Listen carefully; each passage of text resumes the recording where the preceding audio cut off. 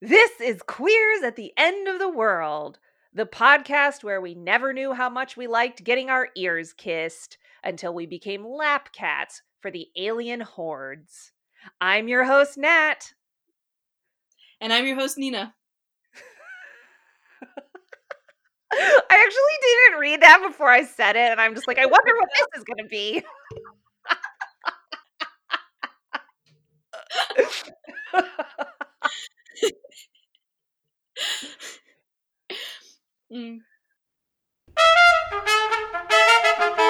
This is Queers at the End of the World, the podcast where we found a copy of Gay Semiotics in the ashes of what was once a public restroom, and the past is looking a whole lot sexier now. I'm your host, Nina. And I'm your host, Nat. And today we're talking to Dr. Patricia Kashian and Hasmik Julakian. Patricia is a mycologist, that is a scientist who studies mushrooms. She curates a fungarium, which sounds quite frankly like dreamland, and she works on fungal taxonomy, which is the way mushrooms are named and classified and described. Hasmik is a writer and educator, and in her day job she works on sexual and domestic violence prevention.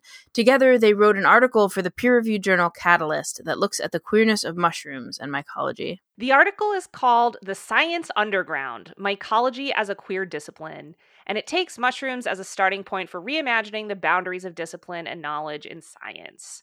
Like more and more peer-reviewed research, thankfully, this article is available online without having to belong to a university, so we're linking to it in the show notes. We're so excited to get to talk with both Hasmik and Patty today about the boundary disintegrating, individuality defying, multigendered, occasionally sperm-smelling world of mushrooms. Yes! Well, let's get started. We wanted to ask a little bit about your collaboration. A women's studies practitioner who writes outside the academy and a mycologist are a pretty queer pair to find in a peer-reviewed journal. So how did this collaboration come about? Yeah, so Hasmik and I have been friends for a few years, and I knew that Hasmik was trained in writing, and I had started working on this concept. I started to sort of research it and, collect resources and literature dives. And I realized that I thought it would be much more fun to explore this idea of queer mycology with a friend. And I kind of wanted to cross over outside of science and find a collaborator who was familiar with theory and eager to explore that, and to do so in a way that was maybe uninhibited, which I think is a little more challenging for scientists. Yeah, I never really appreciated and realized that these disciplines, that these ideas and I guess ways of seeing or experiencing the world are not diametrically opposed. They're not, they're not like separate, and I mean, ever since then, obviously now I appreciate that even more from the perspective of like how folks like Robin Kimmerer, Indigenous scientists, connect with and understand the natural world. So all of that is to say that it was this dive into appreciating that you can see through these multiple lenses at the same time, that these are not discrete things. I love that. I was thinking I've done some collaboration myself with a scientist. My partner is actually a scientist, and I'm very much not trained in the sciences. And it's really fascinating to think about the ways humanities folks and science folks are trained to write and communicate. Yeah. It's so different. And I always feel like there is this queer thing involved in like crossing the divide and saying we can work together. Yeah. Well, you guys know that the book that we have been talking about in the last episode on Queers at the End of the World is Nausicaa of the Valley of the Wind. And even though that manga contains these huge mushroom forests, it sort of went over my head to think about mushrooms as like remediating or anti-apocalyptic forces in their way. And what finally really made me notice fungi and the ways that they help us think across boundaries, including these disciplinary boundaries that you all are talking about, was a book that's called The Mushroom at the End of the World by Anna Tsing.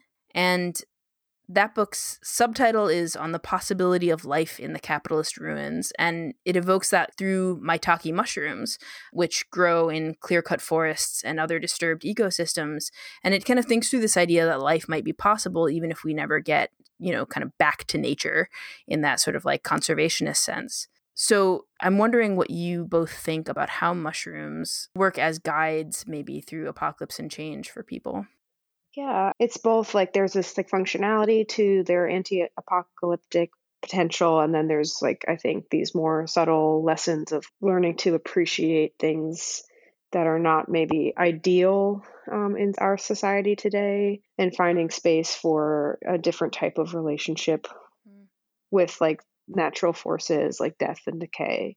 So I think that for sure there's this clear application potential that we really have just barely started to scratch the surface of with using mushrooms for remediation, for digesting fossil fuels, to concentrating heavy metals, to even this report of a fungus metabolizing cesium-137 in the reactors of Chernobyl. I mean, talk about apocalypse, like nuclear explosion. It doesn't really get more apocalyptic, but I think it kind of helps you reimagine ways in which you can engage with nature, but also I think there's this functionality to them that I think is very exciting. Yeah, my take on that is not an academic one. I guess I have more of a sort of poetic association or understanding of that role that mushrooms play. And something I've actually been kind of ruminating about in the past couple weeks. I took this writing workshop. I was actually a Swana, Southwest Asian, North African writing workshop that was offered, and we were doing coffee cup readings as sort of a jumping off point for some writing prompts. And in the course of that conversation, somebody brought up the idea of apocalypse, and the person who was facilitating that workshop shared that the origin of the word apocalypse actually means more of the sense of an unveiling than an end of things. And I just found that really captivating, and I keep like going back to that idea, and it also ties in with some of the most memorable moments of this mycology summit in the woods that Patty and I both attended a couple years ago. Was this one speaker who was talking about this idea of refugia, these zones of refuge that could potentially be formed down the line by plant species and other animal species that we currently think of as invasive. So just all of these ideas about how do we think about transformation, and in my poetic and non-academic understanding of the role that mushrooms and fungi play in those processes of transformation, in those times that, like, down the line, that to my brain, like, can't even conceptualize what climate change could bring, and the role that mushrooms would play in potentially remediating some of that, but also like going back to that idea of apocalypse as unveiling. Like, how do we even think about spaces, it's in some ways like fundamentally different than we think of them. I don't know that, and that makes me think of I haven't read the Nausicaa manga, but I've seen the movie, and I'm really captivated with that too. Just this space, this landscape that is so different, but it still has a function, a purpose to it. It's still operating on some level that's just not discernible. Do you know what I mean? That there's something still happening. It's just that it takes an unveiling to kind of reveal what's taking place. So much of that manga is about that sort of unveiling and then another unveiling. And there's so many layers to what's going on in the natural world of Nausicaa, and then like the history of that, and how the meaning of nature is not only one single thing in the narrative, which is just, I mean, so resonant with the science of that, and some of like what you're saying you heard at that summit. It's remediating, but then there's also a component, at least in the manga, of some of these organisms being man-made, which is really fascinating. It's like this unclear status of moral good. It's like this complex system that's just sort of happening that we can look at and learn from and make our own meaning of, I guess. it connects in my mind to what you were saying about invasive species, Hasmik. I was listening actually just last night to a conversation among a bunch of indigenous agricultural thinkers, educators, and growers about regenerative agriculture as indigenous practice. And one of the speakers, I think it was Megan Baldy, who said this, but she was talking about invasive species and kind of referencing this idea that invasive species should be thought of as an enemy to like indigenous growing practices. And she was just sort of like kind of saying like, that's ridiculous. Like, we live here, the things that live here with us. Just because something is kind of new here doesn't necessarily mean that it's an enemy and has to be destroyed. Like, we will work with what the land brings with it, which I just thought was a really interesting way to be talking about invasive species. And again, kind of breaking down the like way that good bad binaries get set up. Mm-hmm. Yeah. I mean, I do think that there is like certainly a spectrum for invasive species. There's plants or organisms that come and do dramatically decrease biodiversity in the area through their ability to avert some sort of environmental pressure that currently works on, the native species. And then there's things that kind of can just join the mix and not have a net loss of biodiversity in the area. So I do think that there is like ecological reason to monitor newly introduced species and to try to maximize biodiversity, especially in already disturbed areas that are already stressed by human impact. But I also think that there's a very militaristic language and colonial language around invasives and like eradication and, really intense metaphors for like alien species. And I do think that people are channeling this sort of xenophobic thing, even when it comes to non-human forms. And I do think that is like definitely a toxic and potentially like even dangerous way of viewing anything, any life form, even if it has some negative consequences to the environment. It doesn't mean it needs to be like stomped out in this like hateful way. It's certainly not its fault for arriving, wherever it came from. Like I'm thinking about the birds that were introduced to Central Park by the man who wanted to like put all of the birds mentioned in Shakespeare. Yeah. Right. and now the most common birds here in the United States, like house sparrows, starlings, those are all introduced.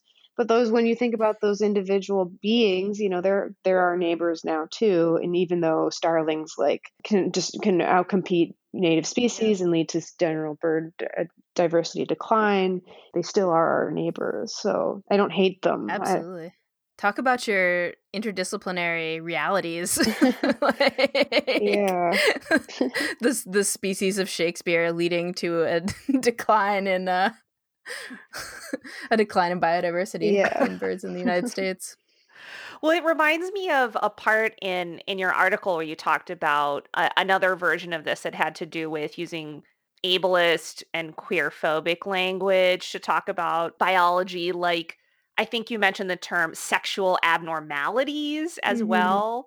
And it seems like another version of that where people are observing things and then really channeling a certain sort of hegemonic heteronormative frame in the way they label and understand what those things are. Yes, I would say that it definitely compares to that. We were talking about how sometimes like in certain cases environmental toxins can lead to like intersex organisms. In science, they use the term hermaphroditic, which I wouldn't extend to a human, and they talk about it as this like aberrant, thing that happens only in exposure to these terrible toxins. And then I don't think people are trying to. They maybe don't realize that has these broader consequences. The fact that that's not even really true, like that's not the only way in which we don't exist in a binary. It's not just in the face of toxins and danger and destruction that these non-binary things emerge. Those non-binaries are around us all the time and in all sorts of settings. Yeah, I Yeah. mean, the article is so much about how mushrooms and fungus are non-binary. Hmm. And especially when you said that they are not clearly plants or animals, that felt so even, I think I've been subject to some of the forces you point out and being scared of them and thinking of them Hmm. in a way of maybe just not understanding what they really are. And it was so cool to think of mycology as this like study of this fundamentally like non-binary thing. Yeah, I guess one of my fears in writing this article was that I didn't want to, like, I wouldn't want to insinuate that if you were raised to be a little fearful of mushrooms, or if you just that is your experience, that you were therefore like homophobic or something. Like, I obviously wouldn't want to. I was afraid that would be. 1-to-1 correlation. Yeah, that I don't. I want to make sure that that's clear. But of course, though, I do think that there's these similar logics, I think, operating, and that it's not just an abstract exercise to consider them, but to also see how it materially then manifests in our scientific understanding of the world, and in the current situation, how it manifests in climate destruction. It's like that's the most material you can be. So I just it is kind of intellectual, but then it plays out. What is that connection to climate destruction that you're referring to? So, in misunderstanding the earth, I think people believe that there's a hierarchy and we're on top of it, and therefore anything beneath us is ours to chew up and spit out. And I think that the most clear example of that is how little we regard fungi, and how we, as a society, particularly an American Western society, like collectively have decided that these organisms are not worth our time or our respect. I think the consequences of that, the consequences of neglecting the needs of other beings, and the consequences of assuming that we can do whatever we want and our comforts won't be affected, is a very material outcome of, I think, misunderstanding non-human life. It's like human exceptionalism, I suppose. Right. And this utility of all things that are non-human. Yeah. I'm all for, working towards sustainability, like that's wonderful. But sometimes I even think about like that framework itself doesn't sometimes go quite far enough as to even question that expectation that it's to make things sustainable for human use. Right. Yeah. It still looks at it as if the only perspective that matters is the human perspective. Yeah. Yeah, I mean, it seems like with this study of mycology, there is something we can take from it and maybe finding an alternate perspective. And I kind of wanted to ask what is inherently queer about mycology. And I wanted to bring into the discussion here this quote from the article that I think Nina and I both really just loved. You wrote, many mycologists remember their first mycological experience very clearly. Usually it was by way of a charismatic teacher who brought to focus this queer world. Upon realizing that there was actually this other world where the rules did not quite apply, many mycologists felt at once sieged and awakened. Mycology speaks to the personal, sexual, and or political lives of its investigators. I was wondering if you could just expand on that a little bit and talk about that queerness in this science. Yeah. Wow. It's sometimes I'm not sure where to start with it, because it just feels like I can feel it on so many levels. I Yeah. mean, there's like anecdotally, like I know quite a few queer mycologists, and then it's been told to me before, like by other queer mycologists. But like I know a lot of queer mycologists, and it just seems to be like there's this feeling like even when you go to like some mycology conferences, it's just like way more casual than some other academic spaces. And like I remember like the first one I went to, like someone was wearing like tie-dye spandex pants, and like there's a lot of tattoos. And so then there's this visceral thing that happens. I think you just immediately sense that there's people who are not necessarily in the LGBTQIA community, but maybe sort of in other subcultures as well. And I think that was definitely part of it for me in terms of like the field and the career itself.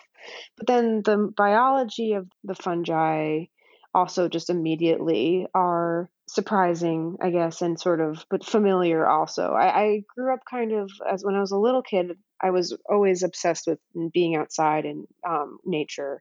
But my earliest love were reptiles and swamps, particularly.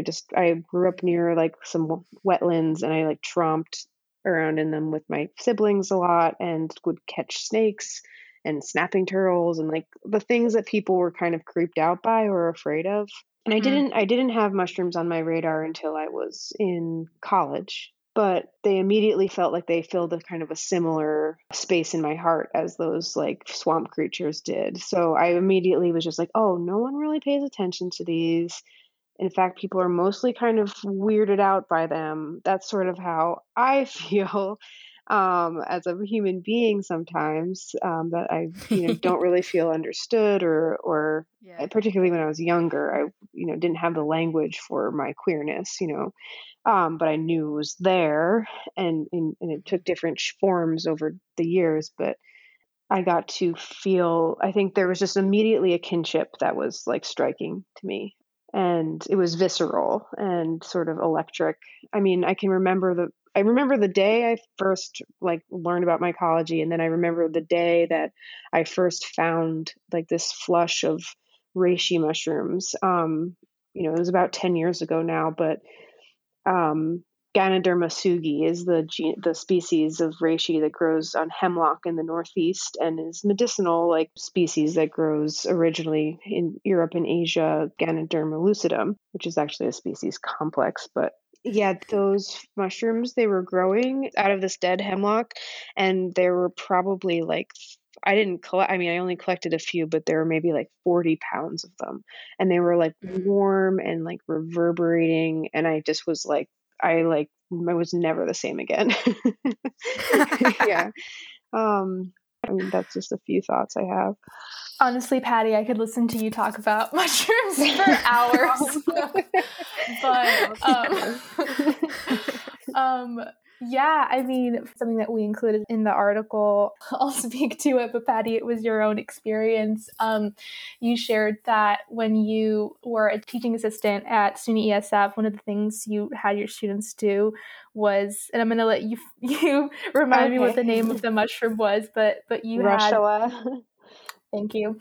You had your students, you had someone volunteer to put this mushroom that is poisonous if ingested in their mouth and nibble on it and then spit it out.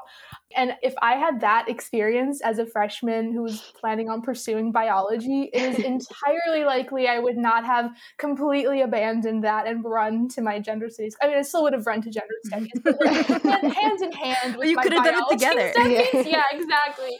I just think you are completely flipping upside down this idea of what it is to be in a classroom. Like you are involving people's senses. You are calling upon them to engage with the material literally in as intimate of a way as possible, as opposed to just reading about something or listening to somebody talk to you about something. I think that upends this idea of what it means, in these classical stereotypical ways to understand a thing. Like you are using your body to get to know this being, this mushroom. And that's something to me definitively queer about that. And I felt similarly when we were at that mycological summit, New Moon Summit. I think it was the first or the second night that we were all there, and I was surrounded by all these incredible weird, wonderful people who had, some of them were academics, some of them were amateurs like me, which was really cool. And one of the folks who was speaking that night was asking the audience to name Patty, what was the name of that mushroom? The one that tastes like semen. Yeah, Inocebi. Thank you. It was, and people are throwing out swimming pool, semen, all these other descriptors. And, what a way to share information. What a way to create a patchwork of people's very unobjective understandings of a thing. And I just think that that's beautiful. I think that that's just brings me, like in college, I remember the day that I was in that class when the notion of like objectivity was forever like a glass shattering, like, and to like carry that into, I won't call them scientific pursuits, but into spaces of scientific learning, for me, it's just really incredible. I feel like, Nina and I have occasionally had conversations where we're like, this is pre-COVID, but what are some places we can go to like be in a group and just feel queer and have it be like this glorious kind of expressive, and we were like, we don't want to just like go clubbing because that just feels like I can't stay up very late these days and I don't want to drink. And so I am now putting Mycology Summit on that list. For sure, yes. That seems so awesome. Yeah, specifically, we should shout out, it's the New Moon Mycology Summit, and this would have been the third year. I'm not sure if they're even going to try to do it this summer because, you have to get started so early to make it happen. And with COVID, I don't know if they can make that plan, but it will happen again, I'm confident. And it's co-organized by a few really amazing people, one of whom is a good friend of mine. Her name is Olga.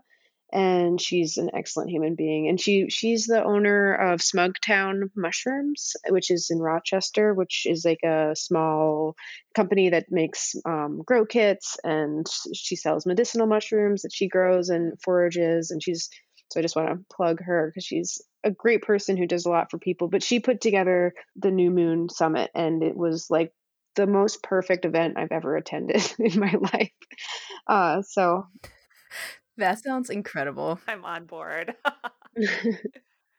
I was just going to say real quick about that story that you were just telling about this like crowdsourcing the smell of this mushroom, that there was a line in the paper where it sort of referenced like all of the different memories that people were probably going through in their minds when they were saying what this mushroom smelled like.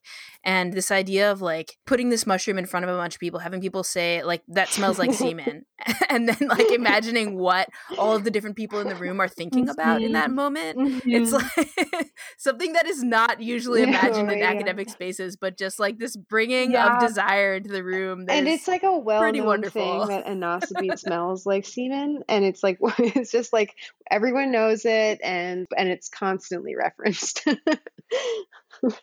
It's really funny. Science jokes. Yeah. I was going to ask a part 2 to the queer mycology question that is for Hasmik.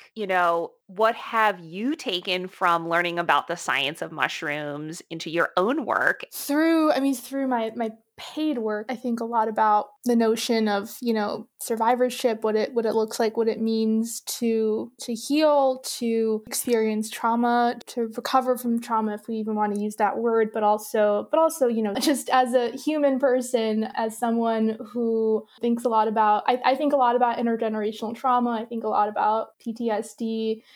And also, also trauma at the level of nations and cultures and indigenous cultures that experience genocide and experience ethnic cleansing, and the ways that those things at that level also seep into individual people's traumas and commingle. And, Patty and I are both Armenian.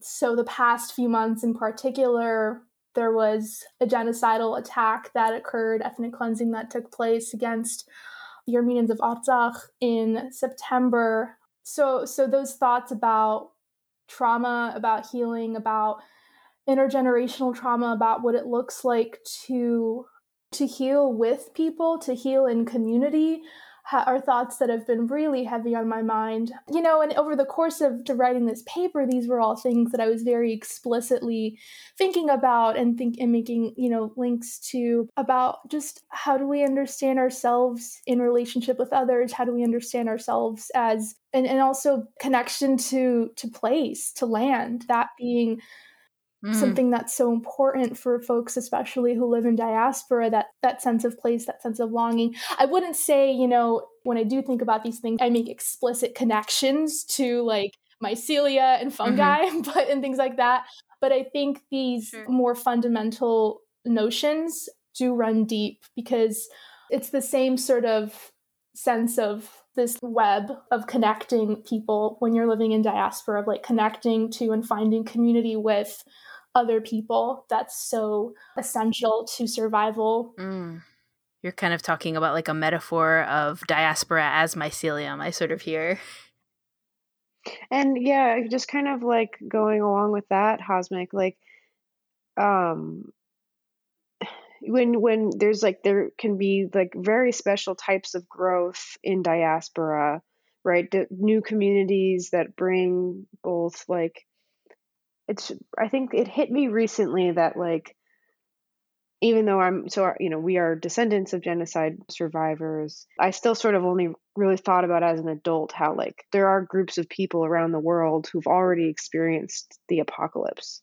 And genocide is an apocalypse of, I mean, for that world that you occupy. And so you don't want to romanticize the outcome of that, of course, but yet there's also beauty in and strength in ways in which people survive and survive in new environments. So, Yeah. I mean, one thing that I've been really struck by in living through this war, this new wave of the violence in Armenia, living through it in the United States, of course, not on the front lines, but is that the new growth that has been charged as coming out of the response to that is like has its own power and its own morphology, you could say. It's popping up a new like fruiting body, right? If you want to extend the metaphor, is like popping up in the United States or in other like locations where Armenians live in exile,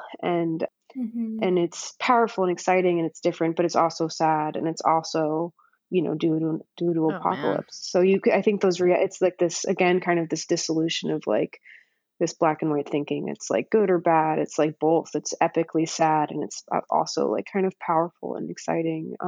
Yeah. And then even on more individual levels of experiencing trauma, whether you want to frame it in terms of interpersonal violence or these larger atrocities, healing is so nonlinear. Healing is not definitive, is not finite. There's no endpoint. And I think it's so unseen how it happens. And that also makes me think of fungi, these unseen networks. Exactly. Underground. Although I have had more explicit thoughts of fungi. That's a funny turn of phrase. Specifically, there's many acres of forests in Artsakh that were burned with white phosphorus munitions, and I've just had idle thoughts of, I wonder what's happening in that forest. I wonder what that forest could look like in 5 years, in 10 years, in 100 years, as long as it's not further destroyed. And Patty, actually, to name the amazing work that, if you want to speak to it, that you've started doing with Armenian mycologists, I think that's something that y'all have been, maybe not, I don't know specifically with those forests, but I know that that's something that you've been having conversations about. Yes, please. Yeah, so recently with a group of friends, we founded this International Congress of Armenian Mycologists, or ICAM. And yeah, we are all ethnically Armenian, and we wanted to sort of, it's not direct relief for like war efforts, but we wanted to leverage our skills as scientists to protect biodiversity in Armenia in tandem with protecting Armenian culture and advocating for Armenian like sovereignty. And we wanted to do so in collaboration with Armenians living in Armenia and making sure our efforts are meeting their needs and reflecting their goals. So this project we just kind of started, so we haven't collected any data yet or whatever, but we are developing our projects and putting together grants. So one thing we do want to look at is the effect of the white phosphorus that was used on the forests there, and perhaps try to measure their impact on biodiversity of fungi in particular. Although we are kind of nervous, and we do not know if it will be possible to get to that area because it is now occupied by Azerbaijan,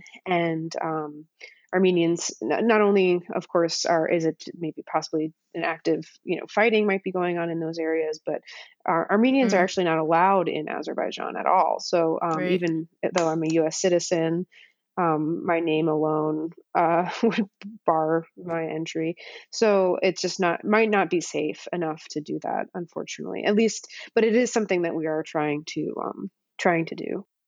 This is something that's happening right now in this present moment. And I'm wondering, we're on this podcast in community with listeners and others out in the world. And I'm wondering if there are things that you would want from this community of listeners as co-participants in this world, knowing that this is happening to Armenians at this moment. Yeah, thank you for that. It's funny. It's not funny. It makes me think. When you use words and then you're like, that's not the word. Yes, all the time. It makes me think about how in the fall, when everything was happening and literally every day was like frantically trying to raise awareness in every conceivable way through every network that we had. And then after a while, the feeling of futility over raising awareness about a tiny nation that the global imperialist powers truly do not care about, just that sense of futility sink in.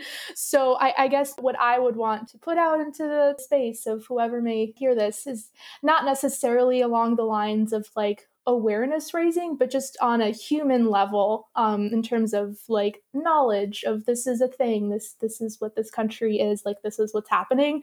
I think sometimes like people don't even know that Armenia is a country, and so when we talk about Artsakh, like that gets confusing. So I would just want to clarify that and say that Armenia itself is a country, and Artsakh is land next to Armenia that it would take too long to do justice to the history of how exactly that was passed off into the hands of Azerbaijan, but it has in part to do with the Soviets' divide and rule policy, but it's not all quite that simple. But essentially, Artsakh is the ancestral highlands of Armenia, and pretty much like 99% of people that live in Artsakh are Armenian. And so these attacks that happened in September that lasted 44 days, journalists that I've listened to, reporters that I've heard talk about this, I'm thinking specifically right now of Lindsay Snell, have said that the amount of bombings, the amount of drone attacks, the amount of fighter jets that constantly, incessantly bombed civilian towns and homes and infrastructure, and churches, schools, like anything that you could name, hospitals, that the level of bombing was in terms of the intensity and the amount per day was the most significant amount of bombings that she, as a reporter who reports on things happening across that region, has seen. So it was really bad, and it's still really bad. People are still being shot at. It's not over. And also there's so much need right now with the folks who've had to leave their homes. And also I think that from I don't say this disparagingly, or I'm not trying to assume what the average like listener knows or doesn't know about this region, but I think more often than not there tends to be this like Western sense that like, oh, these places are so like war stricken, and these poor impoverished countries, and like the really robbing these places of like their humanity and beauty and like architecture and life and like culture, like all of the things that make it like a vibrant place, vibrant cities, which like Artsakh was before it was bombed. It was a beautiful place. And so all that is to say that there's a tremendous amount of need in Armenia that folks who've had to flee are facing.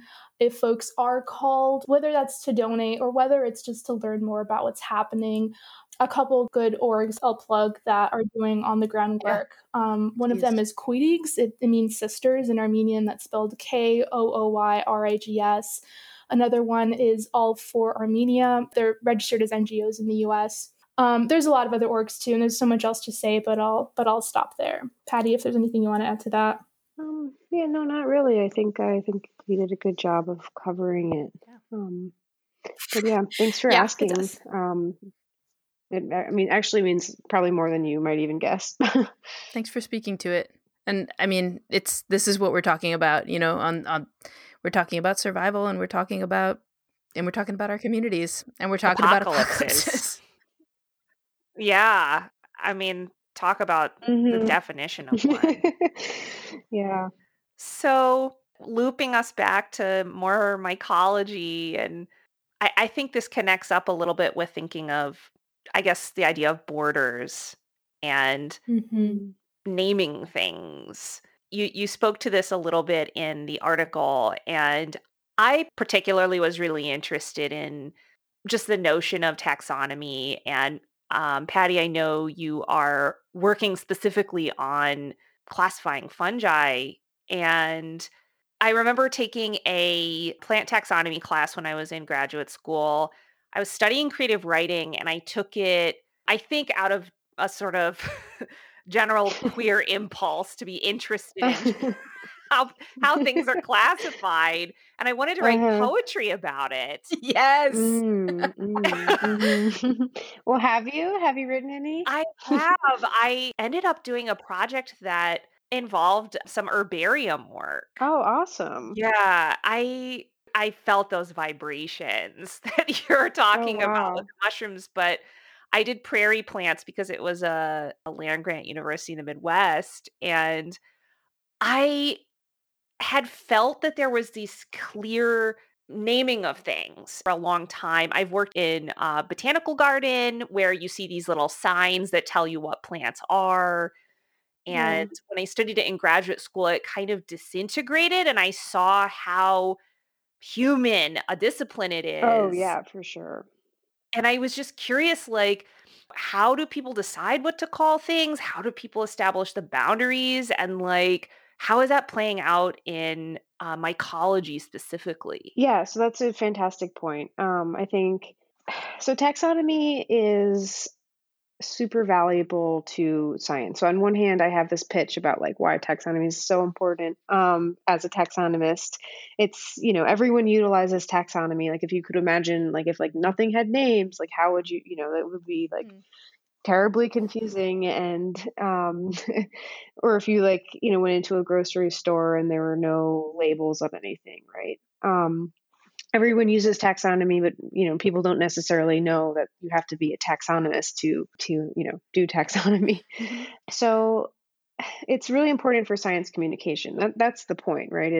Kind of the whole point of science is to communicate. So much of science is the fact that we peer review and we share information and we build collectively towards like this greater, universal knowledge.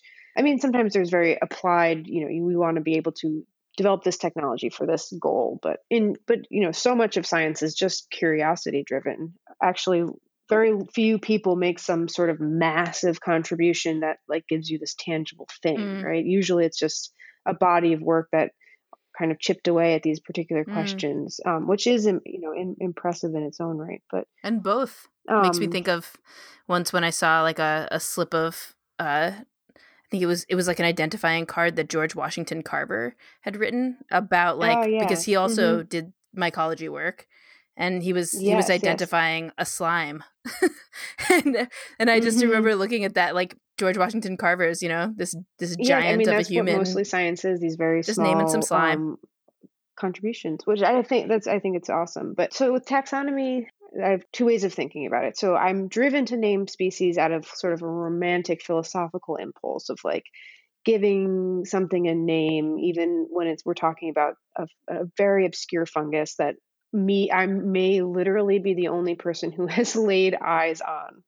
I study some of these fungi that live on insects, and they're just literally no one studies them besides like a few people, like 4 people in the world are like experts on this group. But I want to give them a name because they've been on this billion-year-old journey too, and they're like a kind of, again, it's like a kinship. It's like you're my cousin and this is your name, so like it's not an ownership or a stamp on it. It's, for me anyway, I feel like it's deferential. And then from a scientific perspective, we're looking at evolution that's been unfolding throughout deep time, and we have our human lens is a snapshot of that ongoing process that has existed way before us and will continue way beyond the human race.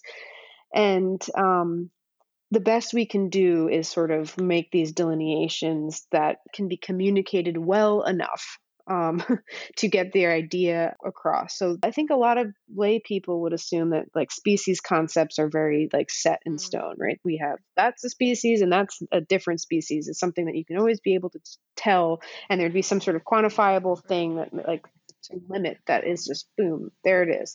But it's really often a lot more complicated than that. We have all these different species concepts that exist. There's the biological species concept, which is like, can two individuals procreate and create an offspring that could continue reproducing, like what they call a viable offspring, which now as I say that word sounds pretty homophobic. Anyway, there's also a phylogenetic species concept, which has to do with like the molecular genetics of the organism. And there are these cutoffs of similarity in the genome. And if they're 97% or more similar, that's sort of like an approximate cutoff for, setting a species limit. But, all of these things are they're not universally applied. And fungi and bacteria also really kind of mess with that concept when you start to get like these horizontal gene transfers, and you get like budding and asexuality, and there's a whole phylum of, which is like a pretty high rank in taxonomy of like kingdom, phylum, class, order, family, genus, species, and there's a whole phylum called Glomeromycota, and it's only known to be asexual.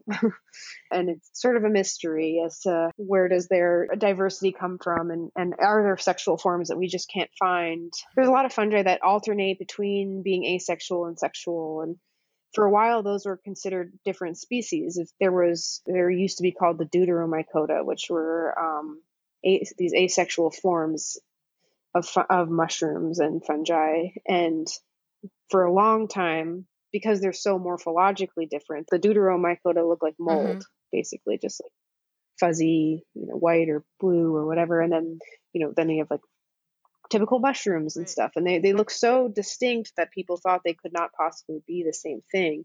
But then with the advent of molecular genetics, they were able to connect the asexual to the sexual form and realize that they're genetically identical, but expressing themselves differently in different situations. That's so interesting.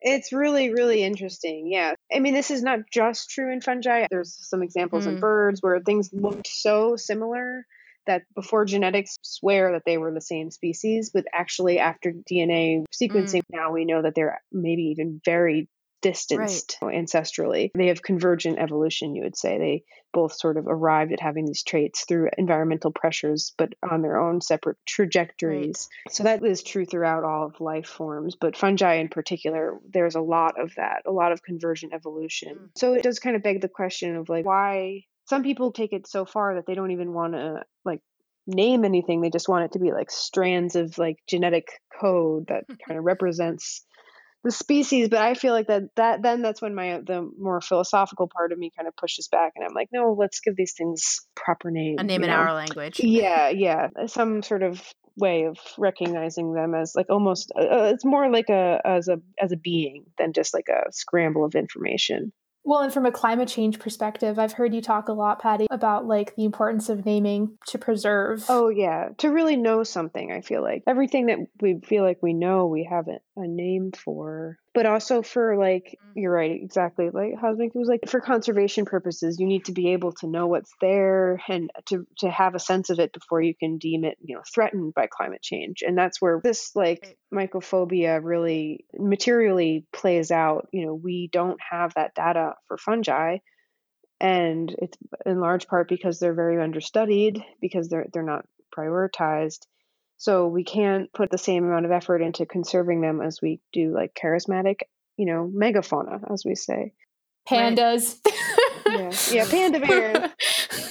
pandas. And of course, you want everything we want to protect, but truthfully, I mean, I do not want to see anything go extinct, like pandas or anything, but truthfully, it arguably is it's more consequential to more life forms that fungi in general get, are understood than it is, pandas, to be honest.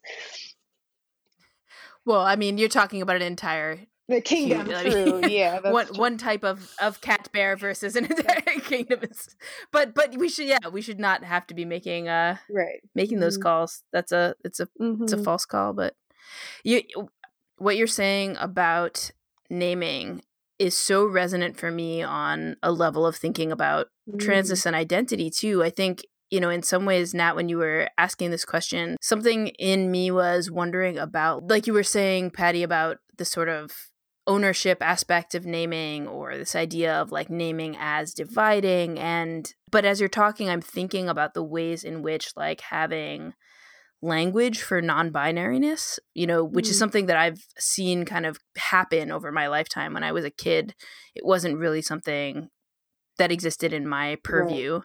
Right. I didn't know it was something I could be. And the sort of having of those words, one can be a thing and have, as you're saying, have the data, have the strings of data, but not have the name for it and not be able to sort of, name oneself, understand oneself. So I feel on a very sort of physical, personal level, that makes a lot of sense to me. I was thinking that same thing as well, Nina. So I will also resonate that back at you. So yeah, totally there. Yeah, thank you for sharing. That's really beautiful.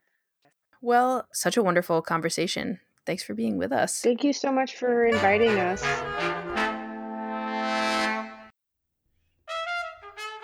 This has been Queers at the End of the World. Next time on Queers at the End of the World, join us as we travel to a white line nightmare with the vague and leather-clad apocalypse of Mad Max Fury Road. Who has to sit in the sidecar, Nat and my apocalyptic bikie gang? Find out in just a couple of weeks. Our show art is by the fabulous Ellie Yanagisawa, who you can find for your own commission at Ellie the Cosmic Jelly. And you can find us on Patreon at patreon.com/queersattheendoftheworld. The music for this episode was La Fin des Haricots by Tintamare. You can find us at queerworlds.com or at Queer Worlds Podcast on Instagram. If you enjoyed the show, we would really, really appreciate it if you'd rate and review us. It helps people find us, and it lets us know that you're out there listening. And tell a friend who you think will enjoy it. That's by far the best way for folks to find out about the podcast. Part of the point of all this is for us to talk to our community, so we'd love to hear back from you. Get in touch with us at queerworldspodcast@gmail.com. All right, good luck out there, dear hearts.